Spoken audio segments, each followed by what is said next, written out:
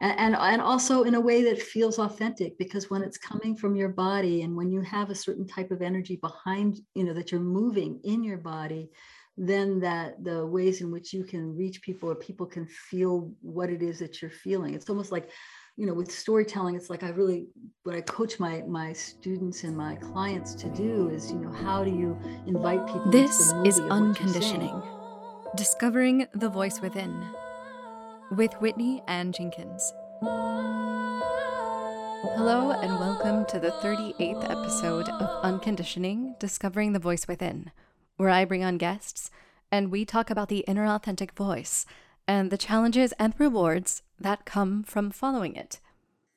This week I have with me Vicky Delogioio, author and founder of The Way of Joy, a spiritual fitness program. Vicky is a transformational speaker, a life-changing workshop leader, and show-stopping performer whose brand of brilliance is guiding people to claim their birthright of joy. She was inducted into the Women's Martial Artists Hall of Fame for her 40-plus years experience teaching Qigong and Qi practice. She teaches appreciative audiences to embody these lessons in their very selves, so the transformation stays with them for life. Vicky is also a coach in helping people to tell their story in the most authentic way. And she also studied mime in Paris. So she has an eclectic background, and I had such an amazing time speaking with her. We are kindred spirits in so many ways. So I am looking forward to introducing you to Vicky.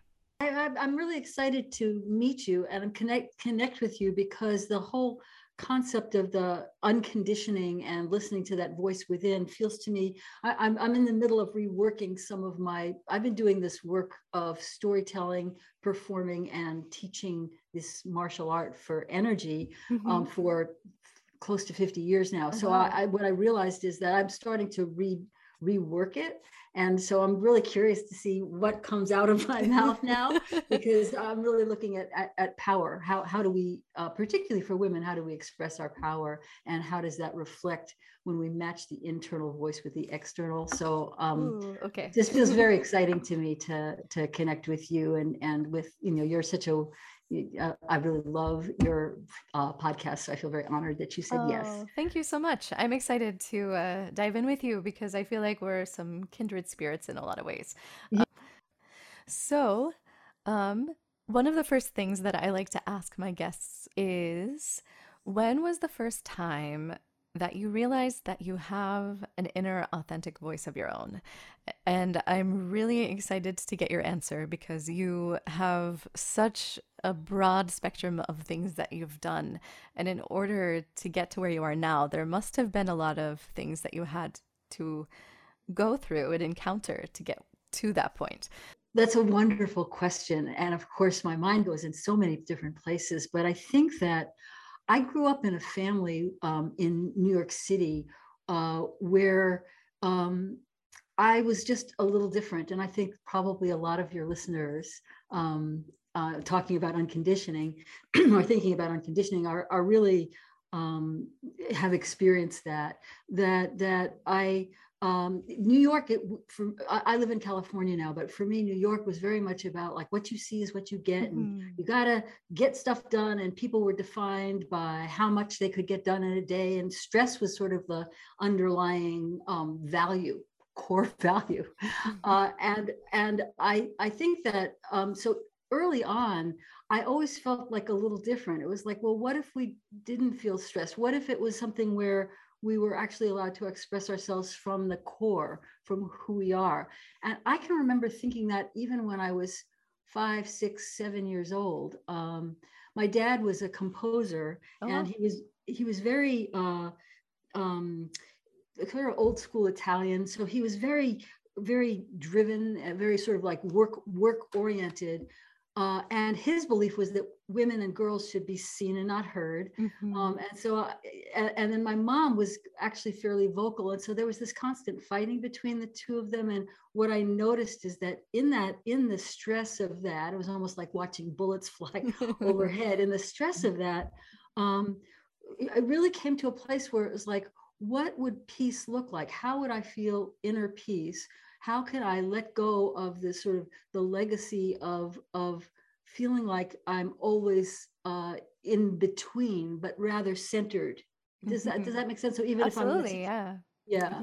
Yeah, it sounds like you might have been very empathetic as a child, also, taking on the energies of your parents and your environment of just the rhythm of New York. Yes. And of course, I became my worst fear because, well, I mean, I was very New York identified. When I moved to California, I was afraid I was going to become one of those woo woo people whose Yeah. feet barely touch the ground and who just feel like, it's basically like uh, not really grounded, Mhm. and believe in energy and all that kind of stuff. And of course, that's how I've been making my living for the past 30 something years. So I became my own worst fear, Yeah. which is really actually coming back to my own authentic voice, I think. Yeah.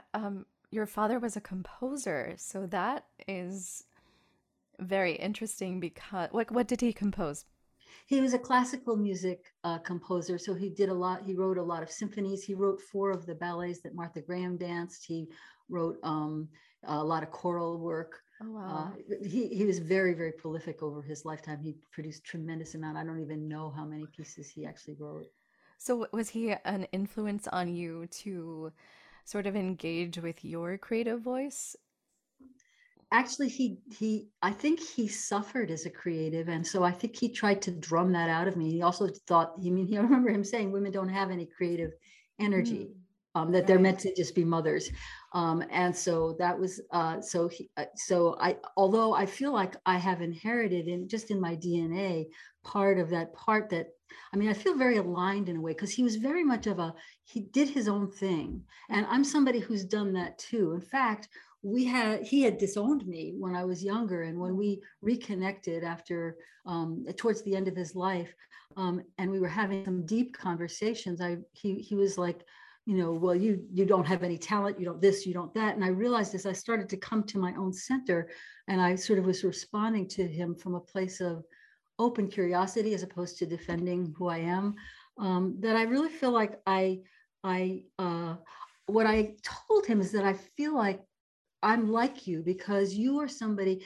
He was somebody who never really wanted input from anybody else. When he started writing for bands, for instance, I remember hearing him interviewed on the radio, and they asked him, did you study a lot of band music so you could translate some of this music into bands? And he said, oh no, I just write what I hear.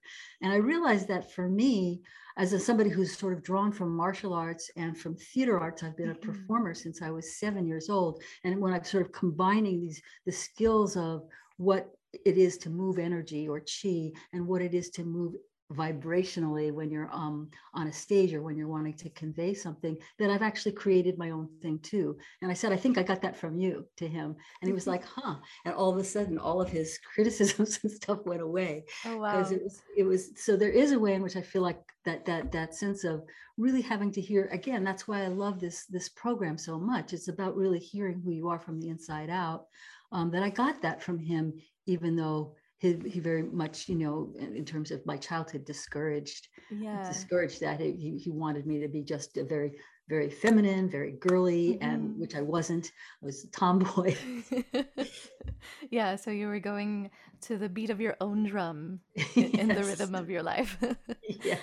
And what about your mother? Was she encouraging of you to find this voice within yourself, or was she more along the lines of your father and making you almost like a bird in a cage? She was the antidote. My mother was like unconditionally loving everything I did. She just really gave me so much support. She believed in me. She thought I was just the most creative person she'd ever met. She was just, she was very, very supportive. When she was still married to my dad, I think she was more cowed by him, and Mm, she was 11 years younger than him, and there were a lot of things going on there. But as when she separated and as she aged, she became my very best fan. Oh. Yeah, so I was very blessed. So on the one hand, I had this very negative voice on the, it's the angel and the devil, one on each shoulder. I actually had that as parents. Oh, well, I think you were very fortunate to have that. I was. Yeah. I feel so lucky to have had her as my mom. Absolutely. Yeah, so growing up in New York, your father is Italian. Is your mother Italian also? No, she was Jewish, Polish. Her people were from Poland, and basically came over around the time of the Holocaust or right before. So, S- um, Okay, so did your family have any spiritual practices or that kind of thing that they introduced you to? no, no. In fact, that's probably why I've kind of created my own system. My dad had been Catholic, and but there's this. I remember reading this in the World Book. He was in the World Book that he, at the age of 18, had to decide between being a composer, a baseball player, or a priest. And he chose composing. So by the time I was born, he called himself an atheist. My mom was more of agnostic, more kind of open to, well, maybe there's something there. And as Hmm. she was dying, when I was with her when she was dying, she really landed in a place of absolute love. It was just really what the only thing that mattered to her Oh, was love, which feels like a very spiritual place to land. But so I grew up without anything, but I was always fascinated by ritual and rite and temples and churches and mosques. And I was always really drawn to these places where religion happened. And at the same time, I didn't feel myself there. So yeah. spirituality and the development of my spirituality really came through my practice of Qigong, which is a Chinese martial art for healing.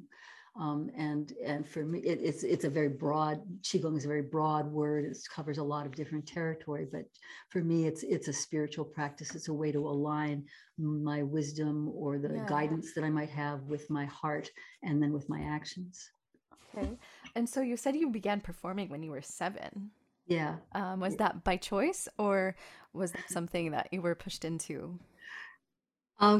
Kind of both. I was extremely shy. I could barely speak. I couldn't speak. I was very shy around other kids. I was shy around grown-ups, and my mom decided to, in her wisdom, decided to have me audition for a summer stock production of Finian's Rainbow, and I got in as one of the little kids in Finian's Rainbow, and I fell in love with it. And I think it was partly because I could kind of put on a persona that I could hide behind, Oh, that, yeah. at that point. And so it was like a way of being out there, but where it wasn't as quite, didn't feel as personally risky. Anyway, I fell in love with it. And so I started training in theater then. I started going to theater classes and stuff. Really I was in a teen repertory company. I did that a lot as a kid, acting, theater. Yeah, I can relate to that a lot. I was very shy too, and also fell in love with theater from a really young age. So, Oh, wow. yeah, I can relate to that so much. Did you perform in, were you, did you take theater classes and all of that? I Yeah. did, yeah, Yeah. yeah, yeah. It created a bit of a monster, I would say. A monster in terms of Uh, loving yeah, being on yeah, stage. mhm, And here yeah. you are hosting this wonderful podcast. Another way. Yes, but also, so you said that you found this love for theater. So do you feel like looking back, that was a way for you to connect with your inner voice, even though you might have been portraying other characters? Was it a way for you to really connect with yourself? I love that question because absolutely yes. And I actually started in my teens going into mime and doing a lot of mask work, because the mask work, it wasn't so much anymore about hiding behind the mask, but the mask would allow me to reveal or bring forward aspects of myself that I hadn't really explored. So I think that there's a way in which theater really brought me back to myself. And there's such a power in terms of telling stories, how we tell stories, both the stories we tell ourselves and how we how we craft those in terms of Hmm. what we say to other people. So I think that theater was a way of sort of dropping away the because really the shyness and the hiding was also not authentic. That was just fear, right? The Right. fear that I wouldn't be accepted. And with theater games, and I've been in an improvisation company for 26 years now. We do something called playback theater, where people come from the audience and they tell stories from their own lives, and the actors and musicians play Oh, it back wow. on the spot, listening Okay. for the story under the story. So it's a very almost Oh, therapeutic way of, being seen and heard. So there's something about that theater that feels like, if anything, it was my path into myself. I love that question because so many people, and I know so many actors have such a big front that you don't even yeah. know that that's so, right? Yeah. Yeah. Yeah. It gives you the opportunity in this space, I feel like, to acknowledge yourself when you're not quite ready, perhaps, to meet yourself.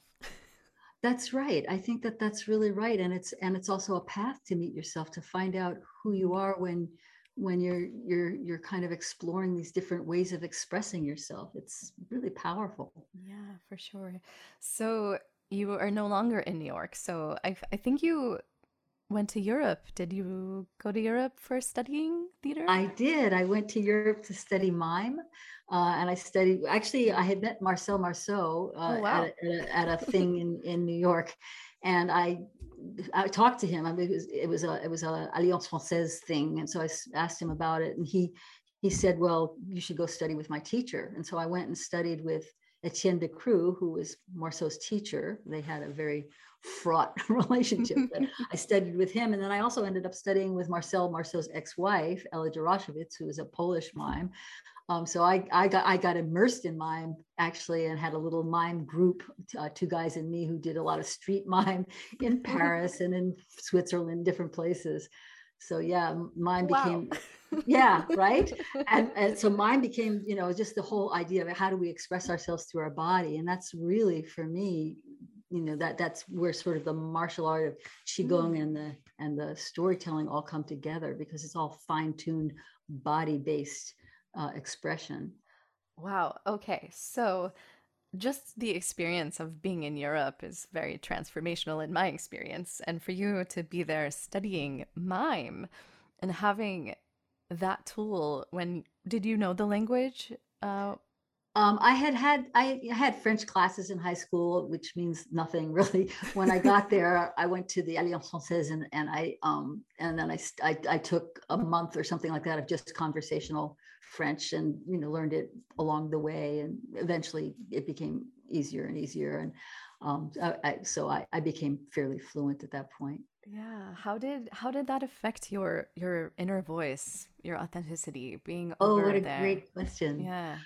What a great, I knew I was fluent when I started dreaming in French, right? That's when I knew, it was like, okay, I think I really speak this language now. But I think that um, it's really, I think there's something about being in another country that allows you to reflect on what it is, what's happening here. What is the United States, and what does that mean, and what does that look like? There's a perspective that you can get by being Mhm. with people from very, very different cultures. And I think for me, it was really about recognizing that. I think what I ended up doing was realizing that there's a way in which I could be me no matter what. So it wasn't like I did some big transformation by being in France. I really developed the physicality of the ways in which I perform, or the ways in which I tell stories, or the ways in which I coach people, because I Mhm. coach entrepreneurs and speakers on how to tell a story so that they're energetically being, that people can feel what they're saying, Yeah. not just hear a bunch of words. Mhm. So I think that there's just something about also being seen as an American, and what does it mean, and how do I, you know, get out of the ugly American trope, and still allow myself to come forward. So I think that there's a way in which I trusted myself more. By the time I came back from Europe, I actually came back. I worked for a while to earn more money to go back and study some Mhm. more. Yeah. Um, and I think that it was actually something that helped me own myself on a whole other level. You sound like you've been to Europe too, or is that Yeah. right? Is that what your Yeah. experience was? I feel like it allowed me to tap into my intuition a little more just because I didn't have all of the normal tools that I had to communicate or even be present that I was used to because I was completely out of my element. Right. Yeah. And then when when you don't really know the language, then what are the other signals that you're reading? Right. How are you reading people energetically, and what Exactly. is their body language saying? And So then to incorporate mime into that too is pretty fascinating. Yeah. So, so have you found that the mime work has given you more of an insight into body language and emotional intelligence on a different level than? put it this way, I learned through doing mime and doing these physicalized practices, which were highly disciplined and very, very um, fine-tuned, right? Very fine-tuned in terms of how you move your hand or how you cock your head or any of these things. Mm. Um, that it does it basically it then observing how do different people walk, or how do different people speak, or who uses their hands and who doesn't, and if you don't use your hands, how's it coming through your body in other ways, or how does that sense of how do we read one another. And that's partly an energetic thing, and it's partly just sort of data that you're gathering in your brain from watching how somebody is responding. That I think that it does bring you to a place where you're really able to to read people in a different way. And then also, as somebody who performs or who tells stories or who wants to sort of embody different characters or different emotional states of being, Mhm. where does that resonate? So if I'm in a situation where I'm talking about being really scared, and then my shoulders go up and my chest goes back a little bit, or if I'm talking about being very aggressive and I lean forward and my head is forward, so things like that, where I start to notice, and have read that in people and then start to embody it. Does that answer your question? Yeah, yeah, absolutely. Definitely gave you a tool to add to your toolbox, in Exactly. order to be able to portray stories in an effective way. Yes, yes, yes.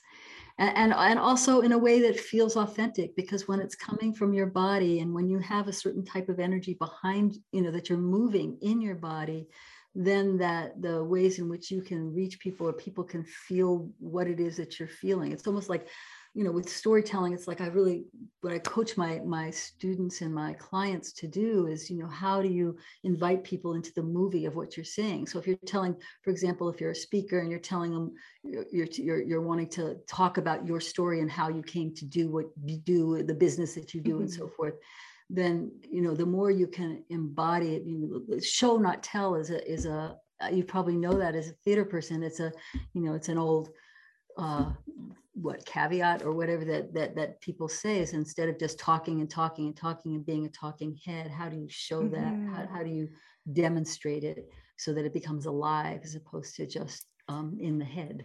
Yeah.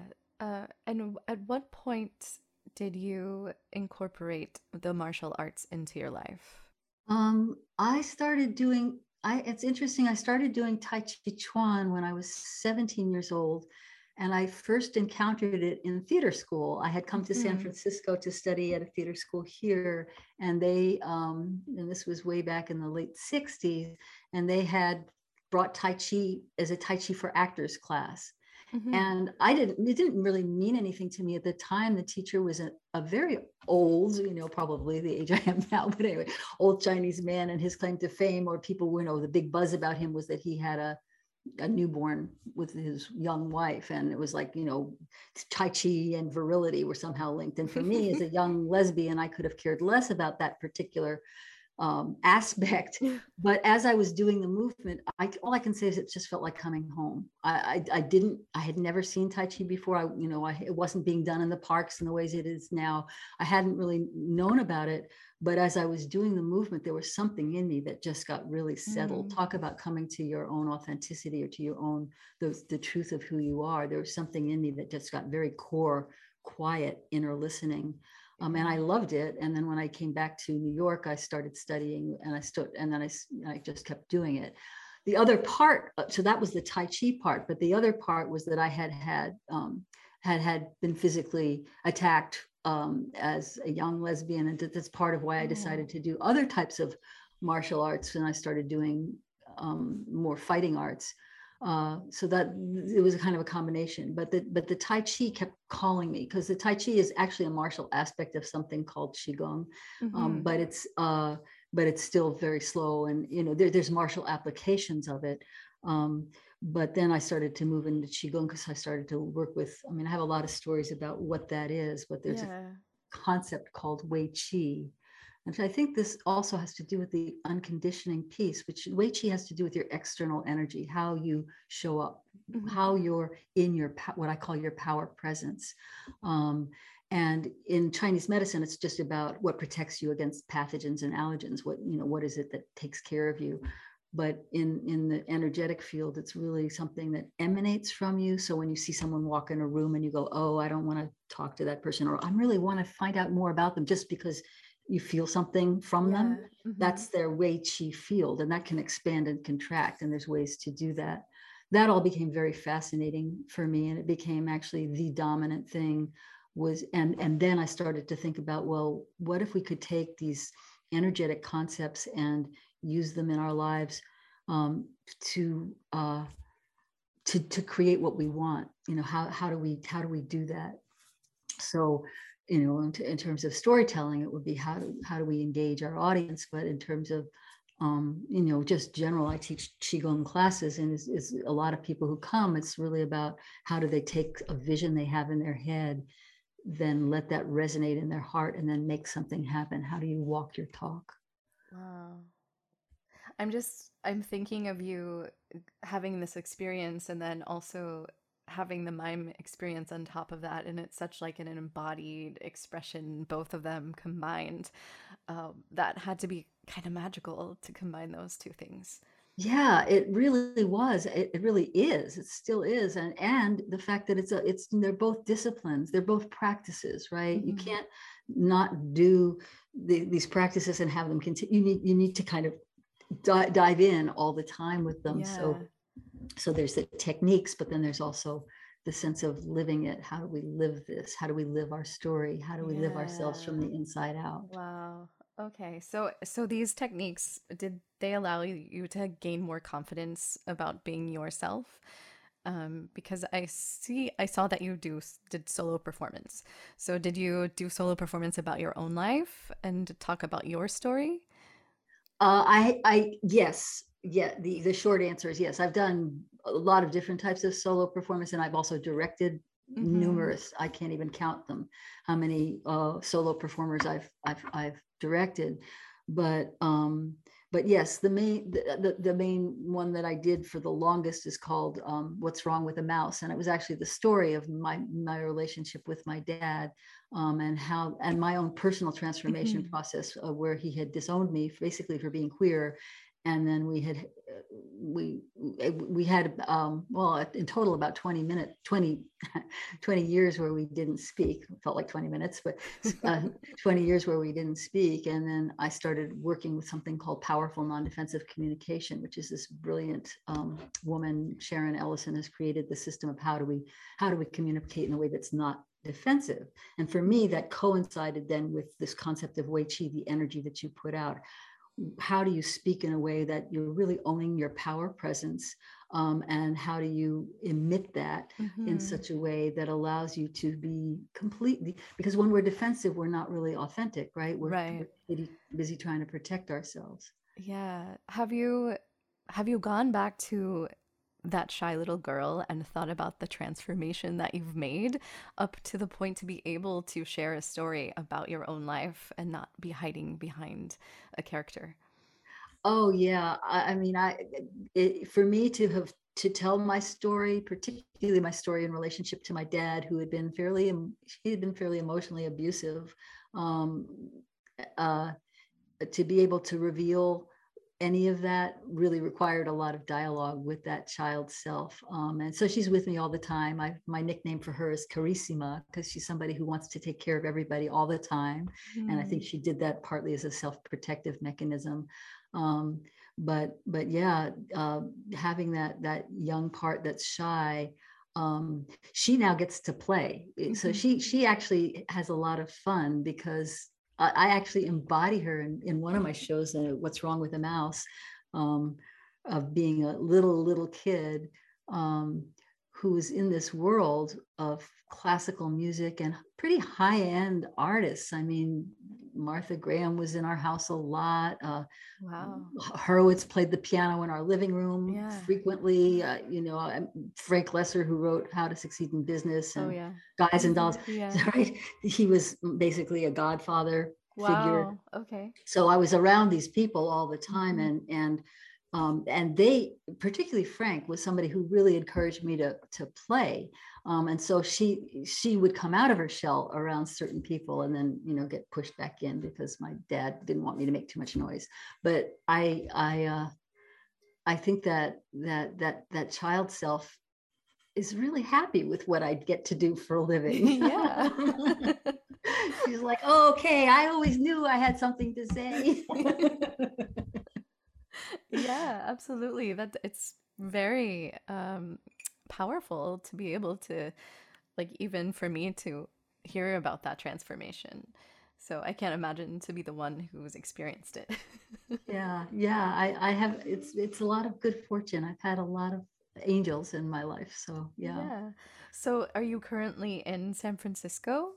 I'm in Oakland, across Okay. the bridge. I'm in the Bay Area. And the work that you're doing, I imagine that the pandemic must have interrupted your lifestyle a bit with performing. It has, although interestingly, I'm performing on Zoom this coming Saturday. So yes, the theater company sort of had to do a transition in terms of how do we play back people's stories on Zoom. Um, in terms of my teaching and coaching, I'm still working with people on their stories. And part of it is there's a healing aspect, right? There's a healing, and I really like thinking about the healing power of storytelling. That when we own our story, when we can tell our story in a way that's not just about the dry, then I did this, then I did that, then I did this. And it's also not so lost in the details that we get lost in the weeds. But when we can really hone in on what is my story and why does it matter and why might that be useful for somebody else, I still do that type of private coaching quite a lot. um, and some of the classes that I was teaching on storytelling, I love doing live, and so I've done some of them online, and I'm starting to do them again by sort of popular demand. Hmm. But it's a little harder because I really like to have create a good safe space for people to take risks to tell the real story behind their story. Yeah, and what are some of the ways that you're able to get that authenticity out of people in order to make their stories more engaging or effective to the I'm audience? endlessly curious. So I ask a lot of questions. So somebody will be up on the stage, and basically, when I teach classes, I hotspot one person at a time, right? And everybody has their time on stage, and then I engage with them. So I have them start to tell their story, and then when I see a certain emotion or a certain energy come through, I say, "Stay with that." And I have them stay with it so something more comes out. And then I'll just ask them, or I'll dialogue with them in whatever character or aspect that they're wanting to tell, and then the shaping comes after that. But basically it's an excavation process. Hmm. And all I can really say is that my main technique is questions, curious questions. What made you do that? Or what were you thinking when you said that? Or what was behind that? Or what do you think he was thinking then? Just questions, that then helps elicit more of the story. So I think that people want to tell their story. It's just they don't necessarily know how, or they don't necessarily know what's interesting or what isn't. And so Yeah. that I can help with that. For some reason, I have just this. It's a talent, right? It feels like something I just came in with because it's effortless for me. But Hmm. people always say, "How do you do that?" And they learn so much from watching me direct or coach people. And I'm so glad because it's having people come out and shine is, there's no greater joy for me, no greater joy. Yeah. Well, you also have to be really in touch with your own self and your own voice and your own authenticity to be able to recognize it in others, I feel like. Oh, thank you for saying that. I like to think that that's true. I certainly have further to go. I always have further to go, but I have done a lot of work, inner work on myself over these years. It matters. I wanted to be healthy and happy.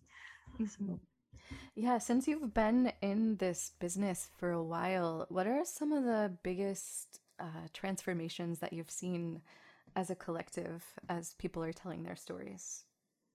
Wow, that's a big question. I think that I keep thinking of this one person that I had who was a speaker and storyteller. And she said she used to be so bored by her own story and now she can't wait to tell it. That feels really important to me, that there's joy for her in the process. Um, Others, I mean, there's certainly speakers who've, increased their sales or drawn more clients to them, that kind of thing, which is very, very good. I don't mean to underplay it, but the healing piece of it, I'm just sort of thinking about one person who had a very hard, painful experience in her past where she had basically, her creativity had gotten kind of leveled, right? She had gotten this very negative experience, and everything flattened for her, and she kind of became numb for years. And in telling of her story and in acting out what had happened and how she navigated it and how she said she was like, her body was out there and she was moving it like a puppet, but internally that she was having this totally different experience. And as she acted that out, I could watch that the integration was actually happening, that she and this external sense became one, and her ability to talk about it just got bigger and bigger. It was amazing. So it was not just healing for her. I think it was healing for anybody who has felt injured or harmed um, by attack on creativity. Mm-hmm. Do you implement the energetic components of your experience and your intuition? Is that something that is intentional and you direct people, or is it just something that's a part of you and natural, and you don't need to share it? Oh no, it's I do need to share it, and it is intentional. Every qigong class that I teach, especially live, includes some kind of improv theater based. How do we get things going and get rolling the way you can in theater games where you have fun and laughter. Yeah. So I include that in these energetic practices, and then whenever I teach, speaking, storytelling classes, I include qigong as a way of how do we expand that energy? How do we let ourselves really be as big as we truly are? So they are so integrated in my mind or in my being, because they've kind of gone along parallel course for me, right? I've Right. always done these theater games and practices, and I've always done these energetic spiritual practices. And so, for me to combine the best of both of these worlds, to really let storytellers, to have their stories really land, and for them to have the kind of impact that they know they were born to do or were born to have.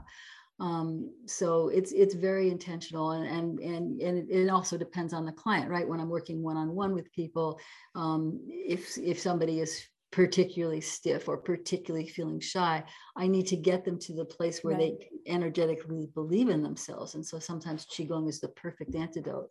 Other times when I'm have somebody who's working on qigong, but they're still feeling like it doesn't mean anything, it's just empty moves and they're just kind of doing this, what is the story behind the move, and what are you telling yourself? For example, if you're doing a move where you're bringing your arms down the front of your body, making circles, basically, how do you, if you think about, you're bringing guidance through your body and imbuing your cells with it. So, there's a storytelling part to the qigong that helps make it richer, deeper, make it what I call applied qigong. So it's applying to different circumstances in your life that you're wanting to see improvement in, whether it's your health or your mental health or your emotional health.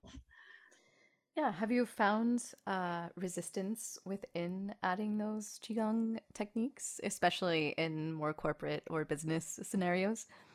I sometimes there have definitely been some there has. I remember one time I went to do a team building thing in a corporate setting, and as soon as I got there and I started doing these games, and everyone was like, I hate theater, but what I realized really quickly was they were in no place that they were wanting to play. They needed to have a dialogue among themselves. So I ended up putting on a different hat and doing sort of this non-defensive communication process to get people to be able to speak to one another from a place where they could really hear one another. So that I left the theater games to the side. It wasn't appropriate. So when I have a very big toolbox, so when I hit resistance, I don't try to persuade. The qigong concept. There's something called wu wei, which is basically just allowing things to unfold. And so I just sort of pivot and shift to something else. I do have people who come to my storytelling classes who are shy, but I usually find there's a way. Everyone always has a permission to create their own boundary of what they're willing to do and what not willing to do. So that's already creating safety. But then, as you know, I usually am able to kind of encourage people and to see that nothing terrible will happen and they're supported along the way. So. Yeah, you're probably also able to access that little girl again and remember what it felt like. Yeah. Empathic, right? I know what it's like to feel shy and like, oh my God, I can't do that. I'll feel stupid. I know what that feels like down to my bones. Yeah. Yeah. So speaking of storytelling, is there any one story in particular that really inspires you? Oh, so many stories inspire me. I heard a story not long ago on the radio, and I'm really sad that I didn't get her name. I think that I tuned in the middle of it, but she was she was an African-American woman who was working with Klans people or ex-Klans people, people who were, she was creating dialogue for people who were overt white supremacists and talking to them, listening to their stories and them hearing her stories.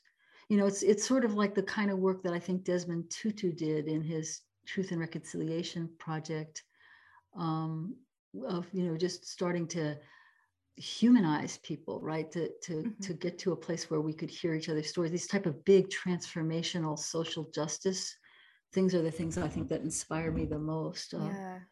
Yeah. Do you feel that theater in general is doing a good job at presenting these issues, or where do you feel that they could improve? Well, theater is a very broad, right? So we've got Oklahoma, and, old school musicals. We've got the new musicals like Come From Away, which is wonderful, transformative story. So some of them are doing a great job, and some of them are just, I think that there's an emergence. I'm always interested in the new theater that's coming out, the new types of expression. There's an emergence of, giving voices to people who haven't had enough space to have their voices heard. Love what's coming out from various companies of color, and but in general as a good job. Not particularly. I think there's a lot of old school holdback that's not allowing for the type of evolution that I feel is happening on the planet, right? We've kind of got this on the planet. There's evolution of consciousness happening on one hand, and on the other hand, there's almost a devolution of clinging to old ways that are harmful. So I know that's a kind of big place to go. It seems that there's an interesting kind of chance and movement with the recognition of intimacy directors now coming onto sets, and with just recognizing actors as humans and respecting them in that way. Yes. Yes. So, but at the same time, they're asking actors to take risks that they've never taken before. Right? Yeah. Especially for intimacy scenes and making love and all of that kind of stuff. We're seeing things on screen that, certainly when I was younger was not even. Yeah. I remember Our Dream of Jeannie was a big deal because she wasn't allowed to show her belly button. So.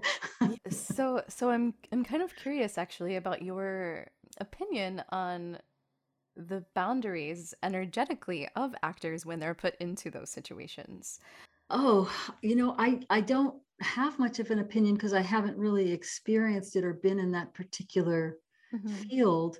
But I always feel like boundaries, are essential for safety. And I want to be clear when I say boundaries. I have a book that I call The Way of Joy, which is basically based on my life work with the Qigong, and the central chapter is called Boundaries Dissolve Barriers. And so barriers are like, I won't do that, I can't, as opposed to this is not something that I choose to do at this time. I mean, there's different ways, right? There's Yeah. different energies between what's a barrier, putting up a wall, which is kind of like porcupine quills, and a boundary, which I think of as being, flexible, resilient, and Yeah. also, protective. I have no idea what it would be like to have to, take some of the risks, physical, vulnerability risks that actors take now. I mean, I take emotional risks, but that's, I always want to respect that. And it really also depends on what's the motivator behind it. Which I think, I've heard a lot of actors say, it's like they'll take off their clothes if it really moves the thing forward, but if it's not Right. really relevant, then why do that? So As I long don't as know. yeah. I don't know. What do you think? Do you have an Yeah. opinion about it?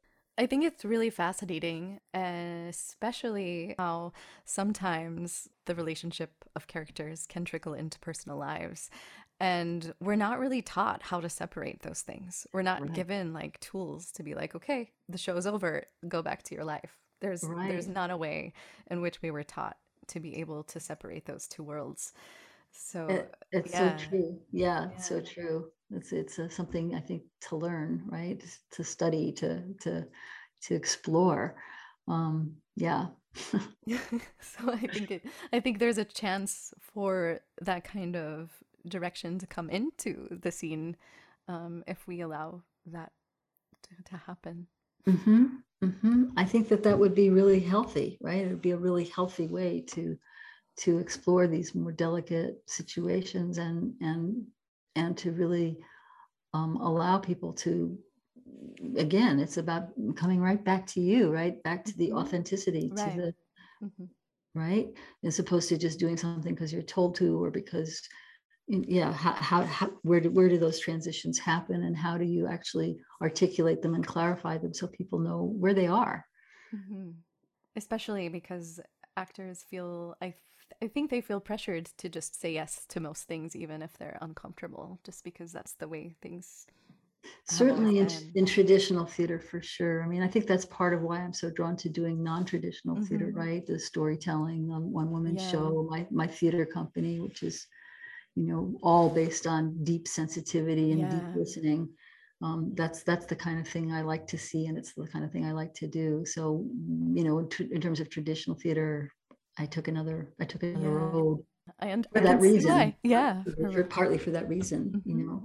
I want to create my own. I want to create my own. Yeah. I love that. What does storytelling, what is, what does that mean to you as far as the ways in which that it can transform the world?